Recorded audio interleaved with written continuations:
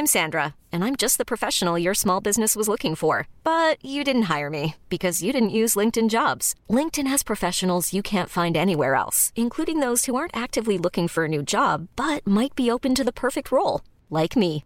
In a given month, over 70% of LinkedIn users don't visit other leading job sites. So if you're not looking on LinkedIn, you'll miss out on great candidates like Sandra. Start hiring professionals like a professional. Post your free job on linkedin.com/achieve today.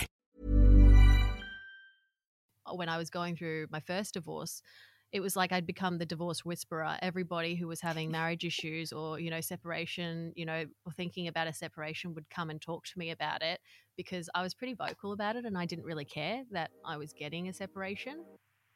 It is what it is.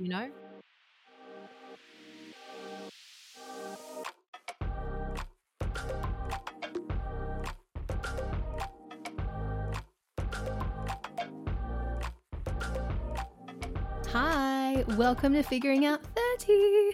I'm Bridget Hustwaite and it's great to be back with you this episode.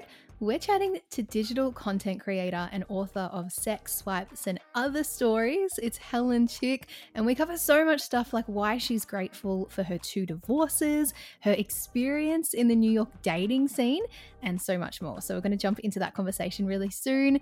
I am currently coming to you from the bedroom floor at my parents' house in Ballarat.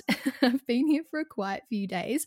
I kind of feel bad though. I don't know about you, but do you ever go back to your parents' house, especially if they do live, in a different town to where you're currently based, and you just go back and you don't even leave the house? Like, you don't even tell your friends from your hometown that you're back. You were just in full slug mode. I am currently in that situation. I mean, I've got my period. I feel like crap. And I'm not moving about much at all currently. And I'm just eating so much shit. Like, every time I come here, I eat like shit because they've got chocolate everywhere. It is like Easter all year round at this house. I can't even begin.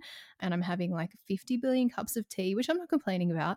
But yeah, I'm in a big sloth mode currently at mum and dad's. But sometimes you just got to do it, right? That's what I'm doing. It's been a good week though. Otherwise, I've had, a lot of eventful things happen. I went to Sydney for the Warner Music Showcase. So pretty much like this little industry gathering. Warner took over like the North Bondi Lifesaving Club, totally Warnified the joint out. I felt like I was walking into like the record label's head office or something. There was full branding everywhere. It looked really cool, and great showcase of some live music. There was Oliver Cronin, Day One, Budgerah, Lovely Budge, and Macy Peters. So both Budgerah and Macy Peters are currently supporting Ed Sheeran across the country. I'm seeing Ed on Thursday, but this kind of leads into my first Bridgie pick of the week because it's Macy's newest single and it's called Body Better.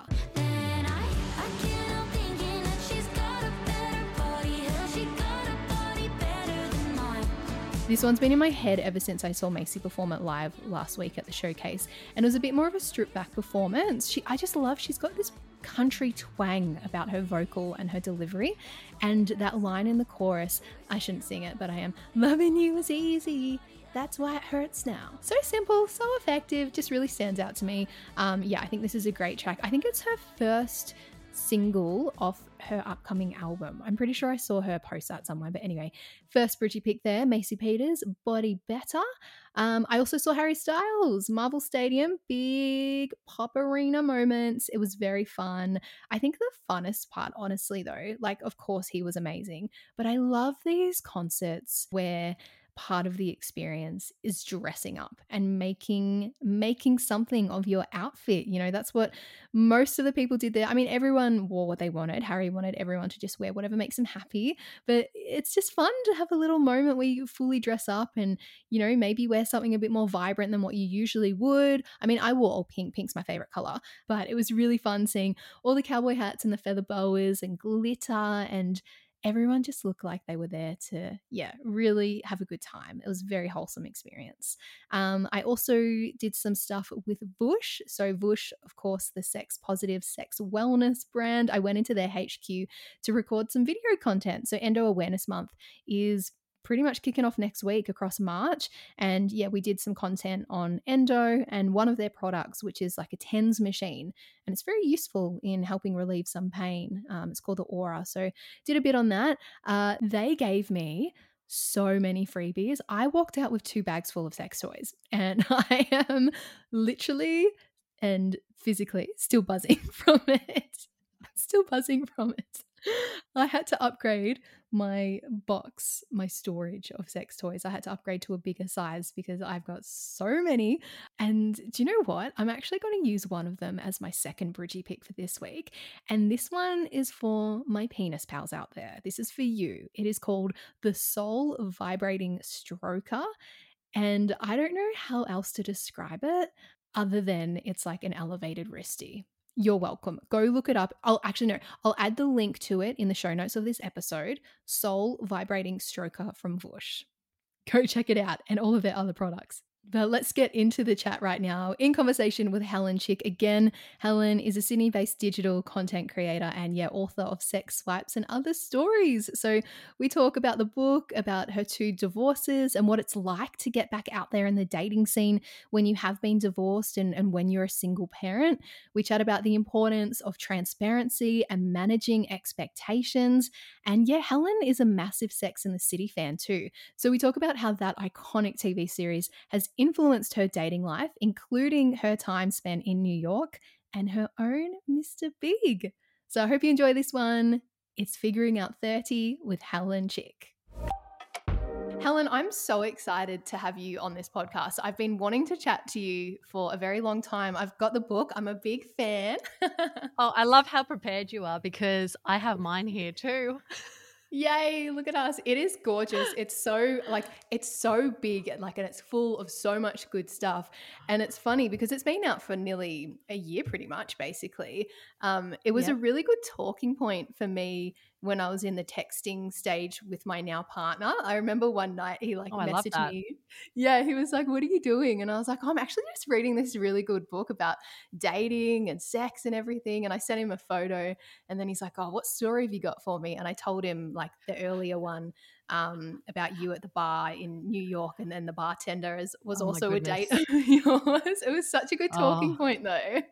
Honestly, that was it's never even happened to me in Sydney, and I live here, and it's so much smaller here you run into people so much more easily in Sydney, and it happened to me in New York, of all places.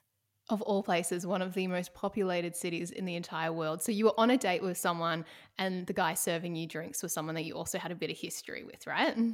Well, no, we were also dating. Oh, at the same time.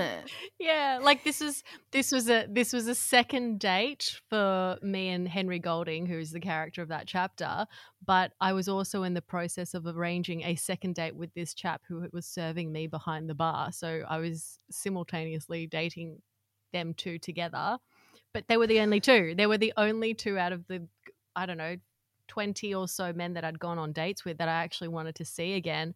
And they happened to be in the same place at the same time on the same night. It was very, very, very awkward. Fuck, it's a good story though. Yeah. Oh, too many. You've put it all into this book, and as I said, it's been out for essentially a year now. Can you kind of just talk us through, to start off, the significance of a self-published book, because that is such a huge process. I'd love to hear a bit more about how that came to be, and because it's literally it's all you, man. Well, I made the decision that I wanted to write the book. This was coming off the back of my second separation, and I was back in the dating pool, going on all these dates, had all these stories, and friends kept saying that I needed to start a podcast, and I wasn't really too keen on the idea at the time. I preferred writing. So I committed to writing a book and spent most of 2019 just dating, really, and doing the research element of the book. And then when lockdown, COVID and all that hit in 2020, I was like, all right, it's time to sit down and actually write more than a paragraph, because at that stage, at the start of 2020, I had written probably a grand sum of 100 words. And so I knuckled down and I actually wrote 50% of the book during the first lockdown. And then when things opened up again, I thought, okay, now is a good time to start pitching this idea to publishers. And I had reached out to a couple and, had one bite from an Australian publisher, but they didn't really, she believed in my book, but when she took it to all the other publishers in the team, they didn't really see the value in it. or didn't really see a place for it in the market. So that got knocked back. And I took a bit of a backward step after that, with all the work and just juggling other priorities in life. The book got placed on hold for a bit.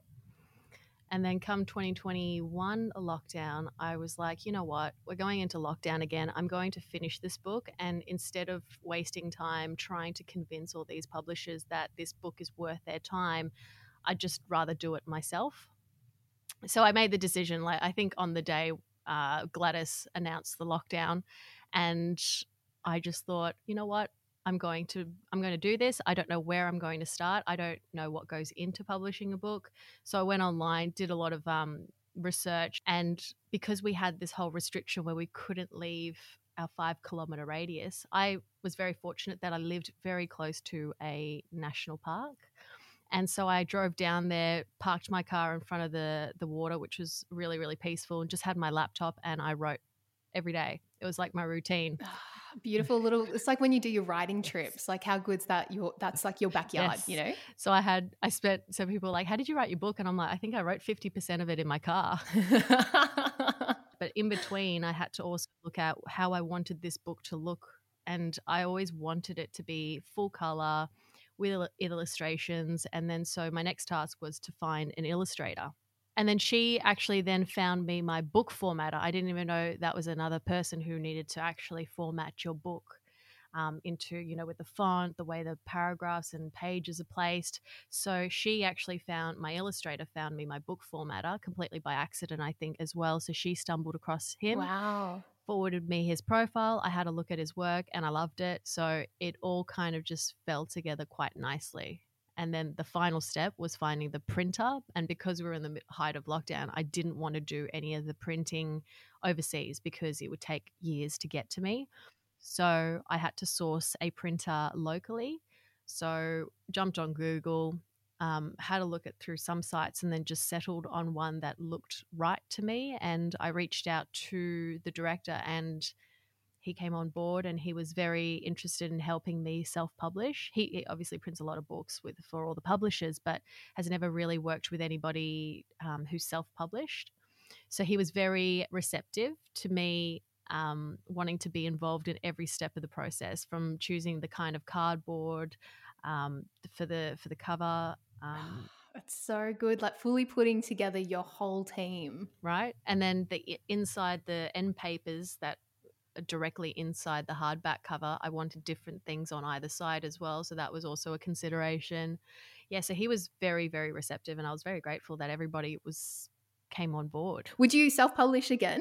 I mean, if and when, like when I get this book in a place where I'm actually happy and it's getting overseas sort of recognition. Right now it's only really in Australia and New Zealand. Yes, I would consider doing a second one, and I'd probably would self-publish just because I know what the process is now, and I know what to expect. And to be frank, when I decided that was end of June 2021 that I wanted to self-publish, and I released the book on Valentine's Day 2022. So that was an 8-month process. It wasn't that long. What and I did turnarounds. Yep. We managed to make it happen. Everything fell into place. And I've had friends who've published books who are influencers through publishing houses, and they've just not enjoyed the process. They've actually told me that their book doesn't even feel like theirs anymore.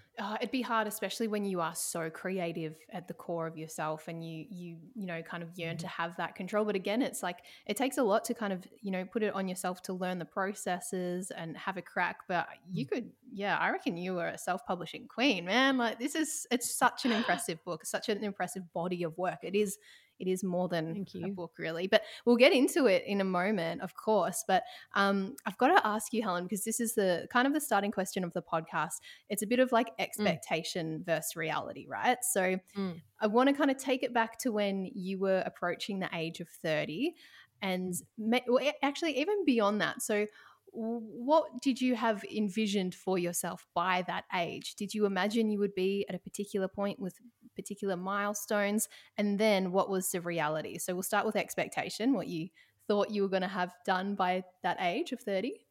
Well, when I left high school, I thought I would be married and climbing the corporate ladder, over the next like 10 years of my life, and, getting married and pumping out kids. Whilst I've done one of those things, The rest has just not panned out the way, I mean, in a good way, in the best way possible. So I worked in a finance job early days when I'd left university, and it just wasn't for me. And then when I started this whole Instagram blogging journey, I loved it, and I ended up just throwing everything into that for the past, I don't know, I would say 6-7 years.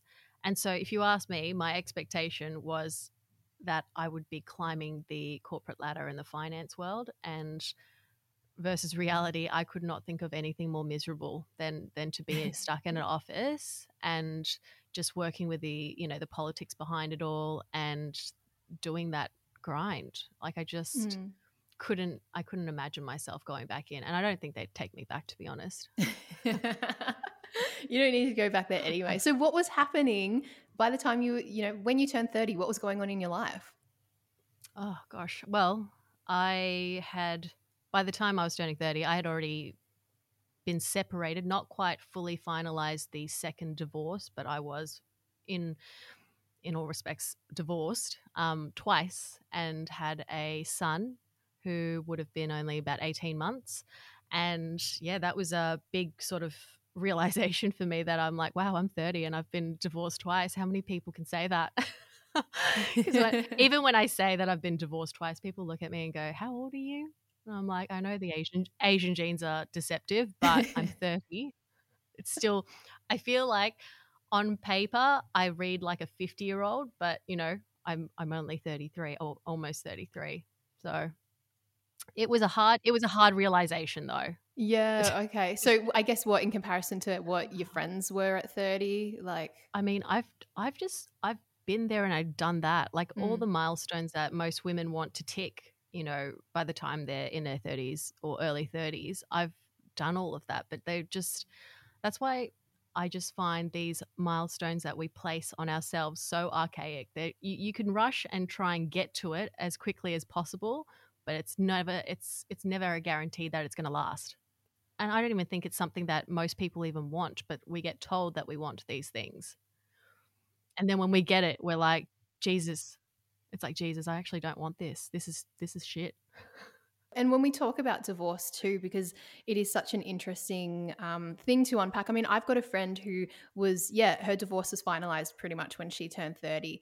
And it's so amazing to see how the conversation surrounding it is now, because historically it's seen as like a taboo word or whatever. But I mean, where do you think we are in terms of like erasing that stigma or whatever? Because when my friend got divorced, I know she definitely felt that, that shame, which I wish she never felt. And I wish anyone going through a divorce never felt shame. But due to like this, historical conditioning and all this shit, you do.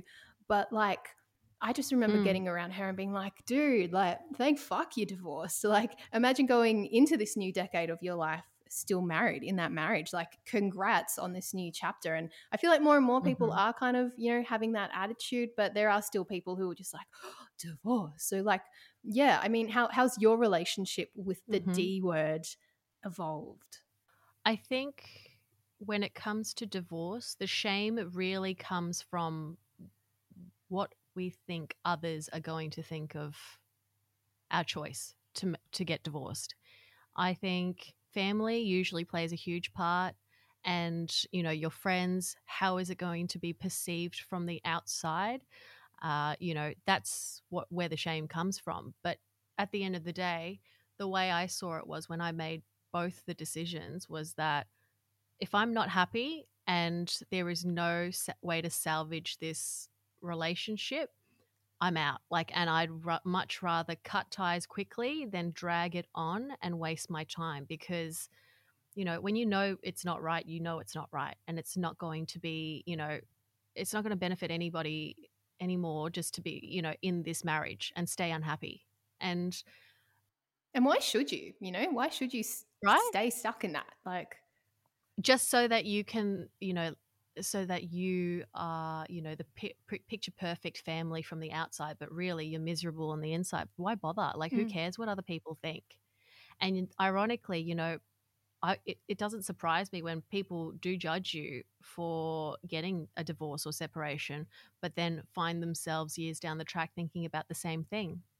and then they will then experience what you're feeling, but, and have a lot more empathy for it. And funnily enough, when I was going through my first divorce, it was like I'd become the divorce whisperer. Everybody who was having marriage issues or, separation, or thinking about a separation would come and talk to me about it because I was pretty vocal about it and I didn't really care that I was getting a separation.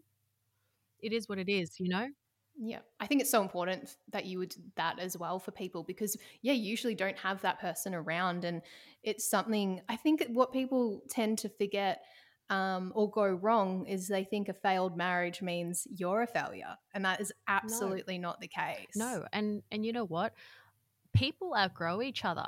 It's so common. It's so rare for people like to stay together for 30, 40 years straight. And if you do manage to do it, geez, you deserve a medal because, it's an not an easy feat to spend, I don't know, 10, 20 years with the same person. But it's also not, it shouldn't be taboo or like, you shouldn't feel ashamed when you want to prioritize your happiness, because we are all, at the end of the day, responsible for our own happiness and we have one life. And if you are miserable in a relationship, I don't see the point in staying. And if you've both tried and made a decent effort to try and resolve or salvage the relationship, but it's still not working, then fair enough, just get separated.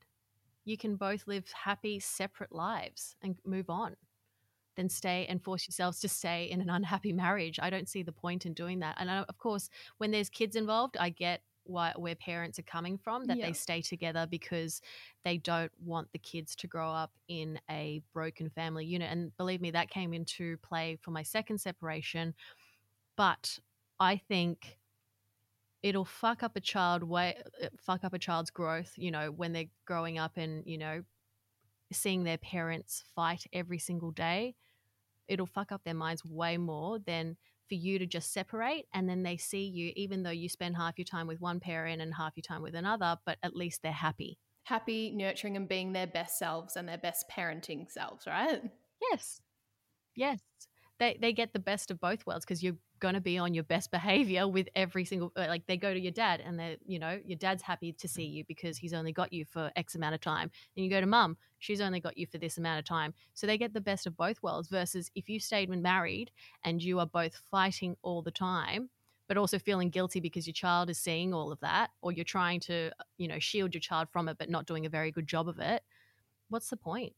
Yeah, 100%. Here's a question. How grateful are you for your divorces? Oh, they're the best decisions that I made in my life, really. I just, mind you, I co-parent my son with my ex, and we have a decent relationship and very, functional relationship when it comes to co-parenting our son. And I think we get along much better now as separate entities. But if we had stayed together, it just would not have worked, Mm. and I would have been miserable. He would have been miserable, and we would have been no better for it. And how about in terms of your emotional growth? I feel like that would have just been such a huge thing for you. And I mean, actually, in all aspects, like it's just amazing what a breakup or a divorce can do for you in terms of your next chapters. I mean, I just think of like when my like it's tiny in comparison, but like my first boyfriend, like if we'd never broken up, I never would have had a crack at music presenting, which has like led to where. Hiring for your small business? If you're not looking for professionals on LinkedIn, you're looking in the wrong place. That's like looking for your car keys in a fish tank. LinkedIn helps you hire professionals you can't find anywhere else, even those who aren't actively searching for a new job but might be open to the perfect role. In a given month, over 70% of LinkedIn users don't even visit other leading job sites. So start looking in the right place. With LinkedIn, you can hire professionals like a professional. Post your free job on linkedin.com/achieve today. I am now, essentially. But yeah, I guess in terms of the emotional growth of it all, like have you seen huge change within yourself thanks to these divorces?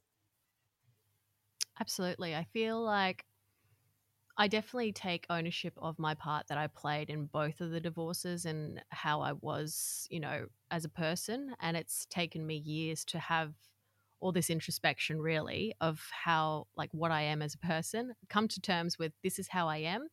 but here are aspects of my personality that I do need to focus on and work on, because it's, anybody being in a relationship with me would not enjoy that. So it's something that I need to work on from behind, and the book definitely helped that. I think when I was writing the book, it was kind of like a therapy for me, because I'd look back on all the texts and I'd really hyperanalyze how I was coming off in these texts to other people in order to write as objectively as I could. Yeah. And that just opened up my eyes a lot. It's like a big personal debrief, isn't it? Just within yourself. It's such a powerful thing to do, and to sit there in your car just like writing all of this. Yeah. Like and it takes a Yes. lot. Like not everyone can actually confront that, really. Hmm. I had many moments with writing, I guess, the more emotionally involved chapters in the book. I think the Mr. X one was probably the hardest one for me to write, and it took me like so many tries over the course of 2 years, on and off. Like I'd open up the chapter, read what I'd already written, and then by the time I'd finished reading what I'd written, I'm like, no, I can't do this. Just close it Just again, and slam it just shut. we'll try another day.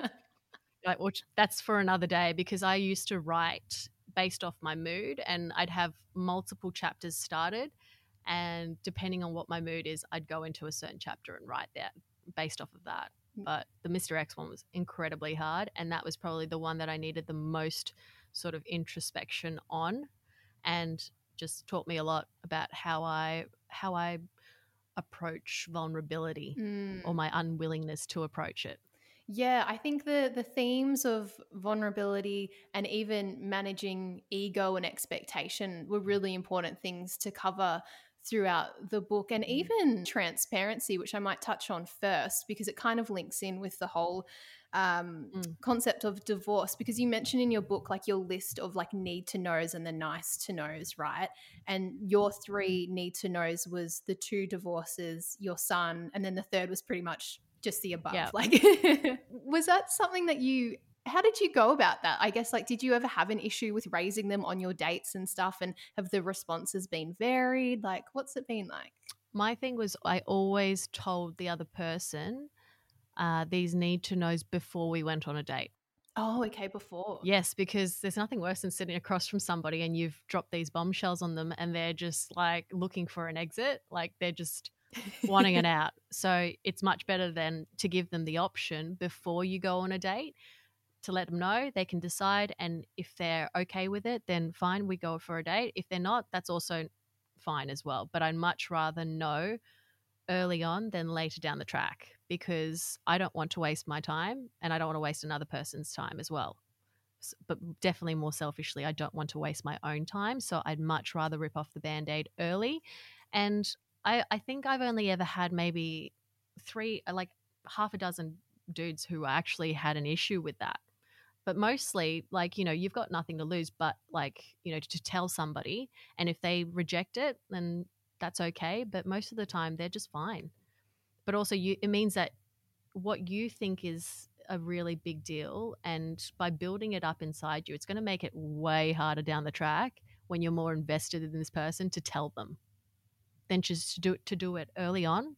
And, they either are okay or they're not. And then go from there. Yeah, I feel like there would be a few people listening who have been, divorced, or they are raising a child. So they're listening and you're saying communicate it before you're actually face to face. What else would you say to them? Because I feel like there'd be so many people in that position who wouldn't even know how to get back out into the dating landscape. And especially if it's been a long time and they've come back and there's fucking apps left, right, and center. Like, it is such an overwhelming space. I think the way I approached it was, obviously 2 divorces and 1 child is pretty serious. It's not like a something that you joke about, but Not shits because and it's so giggles. serious, no, it's definitely not. And so I always gave people the option. I'm like, I can either give you 3 need to knows first or 3 nice to knows, and it always, I think 80% of people will pick need to knows because they're like, oh fuck, the mic's about to drop something. She's going to drop some crazy bombshell, like she's murdered her ex-boyfriend or something like that. And but it also tells me a lot about the personality of the other person as well. So for the people who actually went for nice to knows, I was always pleasantly surprised by that. And it also just means well, at least I found they're much more open to, and receptive to my need to knows. But I guess curiosity is always going to get the better of everybody. So when you say you have need to knows, they're going to want to know. But at the very least, you've given them the option, you've dropped the bombshell, but then you can always follow it up with your nice to knows, which can always be a lot more lighthearted. And you just kind of have to find the balance between, yes, this is, not a joking, like a joking kind of situation if you are divorced and have children and dependents, but you're also taking it in stride and getting on with your life, and you know how to have fun. So it's not just, oh yes, I'm a divorcee and I'm a single parent kind of, you don't kind of play into that sort of sad, it shouldn't be a sad narrative. Well, you don't make it your identity, right? Correct. Don't play into this, oh, you should feel bad for me and, because I'm divorced and I'm, a divorcee now. Just see it as though you've prioritized your own happiness. You want to be in a relationship where you're actually happy, and then go from there. That's your identity. It's you finding your second love renaissance, or whatever you want to call it. Yeah. And yeah, you were so much more than that. Like that's just, that's not you. That's just what happened, right? Yes. And shit happens. Straight up. Straight up. Well, Yeah. I think that's such a great, mindset and approach to it. And I think that will help so many people. I want to kind of go a bit of a pivot now because, when you open the book and straight into chapter 2, you're mentioning Sex in the City. And I feel like I need to do a whole damn episode on this and bring you back for it. Yeah.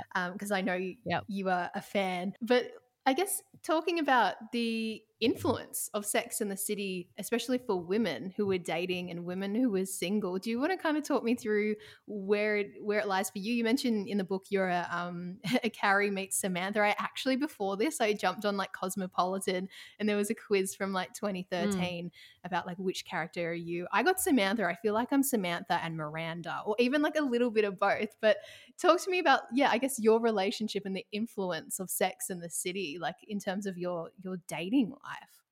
It was quite funny because the way I wrote the book, everybody who read it could just hear Sex in the City music. And you running down the street in like a tutu. Running down the street in my high heels, and just, it was actually quite huge. I took a lot of inspiration from Carrie. The reason why I really liked Sex in the City was because if you look at the 4 characters separately, whenever I find that, at least with me, I'm never just one of them. I'm a mixture of the 4. Yes. And they're so like, they're just very polarizing. Like, do you ever really find someone who's exactly like Samantha, who is just all about the sex and just, gets in a cab and then, somebody tries to steal her cab, but then they end up in her apartment having sex? Like, who really does that? You know what I mean? Like, so they're exploring a lot of different themes very early on because, well, when did Sex and the City come out? They would have been like the early 90s, right? So I would have only just been growing up, but they're exploring all these things where, you can be sexually explorative and, through Samantha, and not be ashamed that you like sex and you don't want strings attached. Then you have Miranda, who's the career obsessed woman who wants to progress in life and set herself up and be independent and not rely on a man for providing and being the breadwinner. So they explore all these things that we face even till now, but in very separate characters. And I don't know, I just really loved watching it because it was just, they approach dating how we should be approaching dating today, realistically. Yeah. They're asking all the correct questions of like, why is it that, when you hit past 30, men see that as you've exceeded your expiry date. We're not as, as attractive as the early 20-year-old model strutting down the street. So it's all themes that are still very relevant now in 2023. It's So funny because you have like the chapter with like life stages and lifestyle choices. And when I was reading that, I was thinking of that episode where Carrie's seeing that younger guy and like wakes up in his like hell dirty apartment and there's like just yes, trash everywhere and she's trying to get a coffee. and there's no toilet paper and she's just Yeah. like, my God, this is not for me.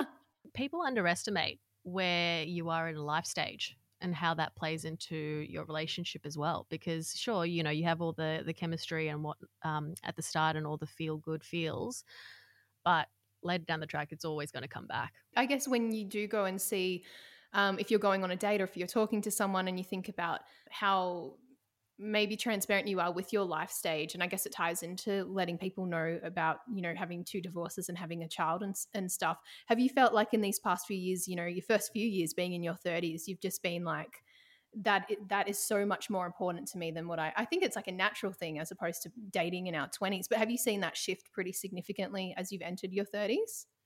I mean, for me, when I entered my 30s, I'd just come out of the marriage really and just enjoying that single life. I actually didn't like, I was in a very unique position in that I had already ticked all these milestones that, you know, we feel like we need to tick by the time I turned 30. But because I've ticked them, I'm no longer chasing after them because I've done it. It's overrated in my opinion. Like, you know, getting married and go walking down the aisle and having the big wedding and expensive wedding dress. And you know, I don't necessarily want it. I'm not against it. Like, you know, I probably was against it when I first was getting, you know, separated, but I'm not chasing those things anymore. I don't have that expectation, which again puts me in a unique position in that when I meet someone, I have no expectation. I'm like, is this the person I'm going to get married to? Is this the person who I'm going to have kids with? I don't care because I've done it all. But And I'm also, more, how I good was, for you to just to watch Sex in the City, like after all yeah. that happening and being like, thank fuck I've got a show like Sex in the City who really, you know, kind of captures what it is like and how good single life can be in your 30s. Yes. Yeah. And it's more important to find the right person than to just tick all these boxes with somebody who kind of fits the mold. Do you know what I mean? Like, I don't just want to, especially after 2 divorces, you definitely don't want to fit, like, just check boxes for the sake of checking boxes. You want to really just take your time to find the right person who is your person before you commit. And because I've ticked the big milestones that, you know, I feel like most women want to try and achieve these days before they turn 30 or 35, I just didn't have that pressure anymore, which made it very pleasant for me to date because there was just zero expectation. And the expectation again is just so important to manage when it comes to dating. Helen, with the book, because yeah, you do spend quite a lot of time in New York and kind of going back to Sex in the City. I mean, you've got your own Mr. Big in the book, and you've kind of finished it off as like am I right in saying it's kind of like unfinished business or to be continued? Like, can I expect a sequel? Well, ironically, when I was finishing the book, I had actually met my current partner and was chatting, like, you know, in the, you know, initial stages of our Oh my god, relationship. careful! So it was very strange. I know it was very strange that he knew I was writing this dating book, and I had told him that I'm writing this dating book, and it was always my intention. How early did you tell him? This is like such a plot twist. I love it. Oh, I told everybody I was writing a dating book when I went on dates. So as soon as you met him, though, Yeah, he knew I was writing a book. yes. So very transparent. I said, look, you know, and obviously most men that I do tell that I'm writing this book about dating, they're like, am I going to be in the book? And I'm like, well, it depends on your behavior. Such a Taylor Swift thing, isn't like, it? I love. It really depends on you if you're going to be in there. So if you're normal and, you know, you're not crazy, you're probably not going to end up in the book. Let's just be real. Like, we want the juicy stuff. So he knew early on, and then we went straight into lockdown, and so we didn't see each other for about 3 months or so, but we chatted every single day via text or FaceTime. That was kind of our version of long distance dating, which was ironic because I could have just jumped in my car and driven to him, but because we were playing by the rules, we just kept it on text and FaceTime, which was actually really, really nice. A nice way to start the relationship without any of the physical elements. It was just getting to know each other for who we are and just seeing if we were going to be right. And then so when we finally got a chance to get together, I was pretty much finalizing the manuscript and, getting ready to go through the printing process and whatnot. And he was fine with it. And, I mean, there were definitely a couple of issues to address before the book released. I had him read all the chapters that I had emotional investment in, just so that he knew, they're all in the past. And I guess the Mr. Big, even though I had left it unfinished, because I'm with my current partner, it is for all intents and purposes, it is finished. But Yeah. it's one of those things where I had to approach that ending with Mr. Big, just to leave people wanting more, if you know what I mean.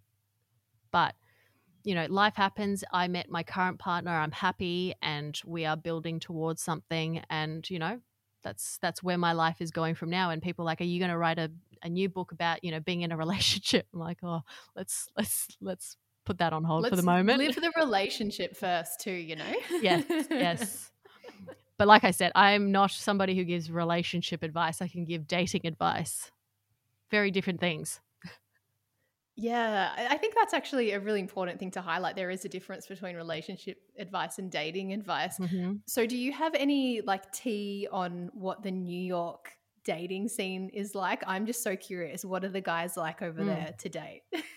I actually think it's very hard to date in New York, and I completely feel like when you watch Sex and the City and how the girls are always like, it's really hard to find a decent guy. It's a very transactional kind of dating culture over there, and people are always so busy. You have to book things like 3 weeks in advance. There's no real spontaneity to it. Occasionally you might find somebody who's open to it, but most people have so much going on in their lives that it's hard to even get any momentum going. There's so many women. I think I read this study. They had like a statistic, and there was definitely more single women than there are men in New York. So it was definitely a case where the demand for men versus the supply was, a tricky one to try and navigate. So men obviously had the upper hand, so they could just have a steady rotation of girls to date A roster. at the same time. Yes, a roster of them that they can go and see. So it wasn't an easy sort of task to actually date seriously over there. So I understand that I know people who have moved to New York and been there for 3 or 4 years and stayed single and haven't been able to find a relationship. I even went on a date with an Aussie who had moved over to New York to work with one of the banks, and he had been single for 4 years there. Wow. And he had all his crazy stories with girls, and it's not an easy city to date in. Yeah, I mean, it doesn't seem like the easiest city for a lot of things. Like if you want to go over there and make it in terms of work and stuff, and then to find, you really got to be hustling at it, right? Yes, yes. And people are very quick to move on over there as well. There's just so many options over there that you're hot for one moment and then the next week you just nothing to somebody. It's very just like a take it or leave it kind of culture over there. So, wrapping up, Helen, how would you sum up what you have lived of your 30s and maybe what you would tell your younger self about your 30s? Is it as full on and as daunting and as uneventful as what people might make it out to be? Because we do tend to look at our 30s as the time in which we have our shit together. But a lot of people, and especially a lot of people that I've had on the podcast, have said, you've done the groundwork. This is where it begins. So what would you say about this decade of life? I was terrified when I was turning 30. I actually was in a bit of a rut when I was turning 30. But after I actually hit 30, I just realized my life was great. Mind you that, I was turning 30 during the pandemic. But I have loved every moment of being in my 30s. What would I tell my younger self? I think I would say to myself in my 20s, that the best is yet to come. I just genuinely think that we have way more freedom and we have a better understanding of ourselves in our 30s than we do and ever will in our 20s. It's so rare to have like, you know, yourself figured out, who you are as a person, and know what, you know, where you stand in society, but also with yourself. It's very rare to find somebody who knows all of that in their 20s. But once you do find it, and it usually happens after you turn 30, you feel amazing. You just unapologetically you, and you go about your life. Sure, you have moments where everybody's human, but you just go about your life and you enjoy it. But also, it also means that you just further down your like the track in terms of your career, you have more freedom to do what you want versus when you were going through uni and you had no money to do anything. Do you know what I mean? Like it's just completely different. And now when people are about to turn 30, I'm like, you're going to have the best time of your life, really. Being in your 30s, it's just, again, your life is only starting when you turn 30, I think. I agree. Helen, thank you so much for jumping on the podcast. I'm, yes, again, a massive fan of the book. And whenever it is that you choose to write on whatever it is, I'm excited to see it, and definitely self-publish again because you fucking crushed it. Thank you. Thank you so much for having me.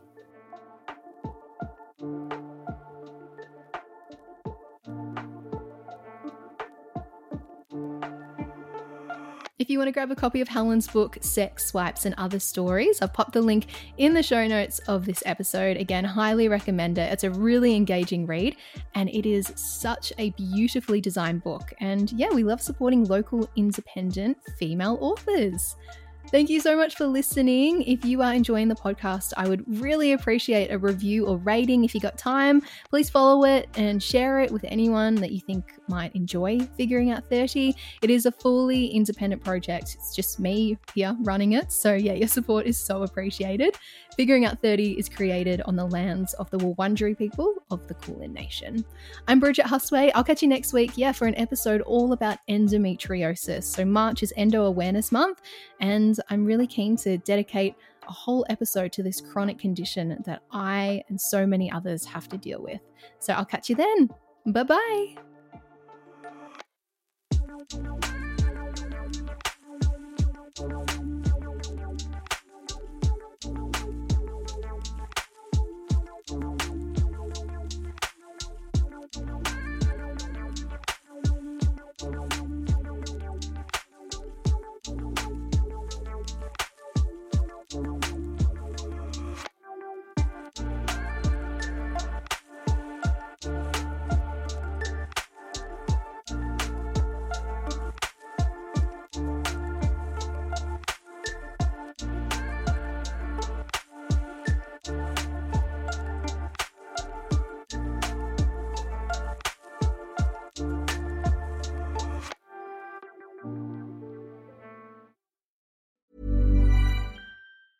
Planning for your next trip? Elevate your travel style with Quince. Quince has all the jet-setting essentials you'll want for your next getaway, like European linen, premium luggage options, buttery soft Italian leather bags, and so much more. And is all priced at 50 to 80% less than similar brands. Plus, Quince only works with factories that use safe and ethical manufacturing practices. Pack your bags with high-quality essentials you'll be wearing for vacations to come with Quince. Go to quince.com/pack for free shipping and 365-day returns.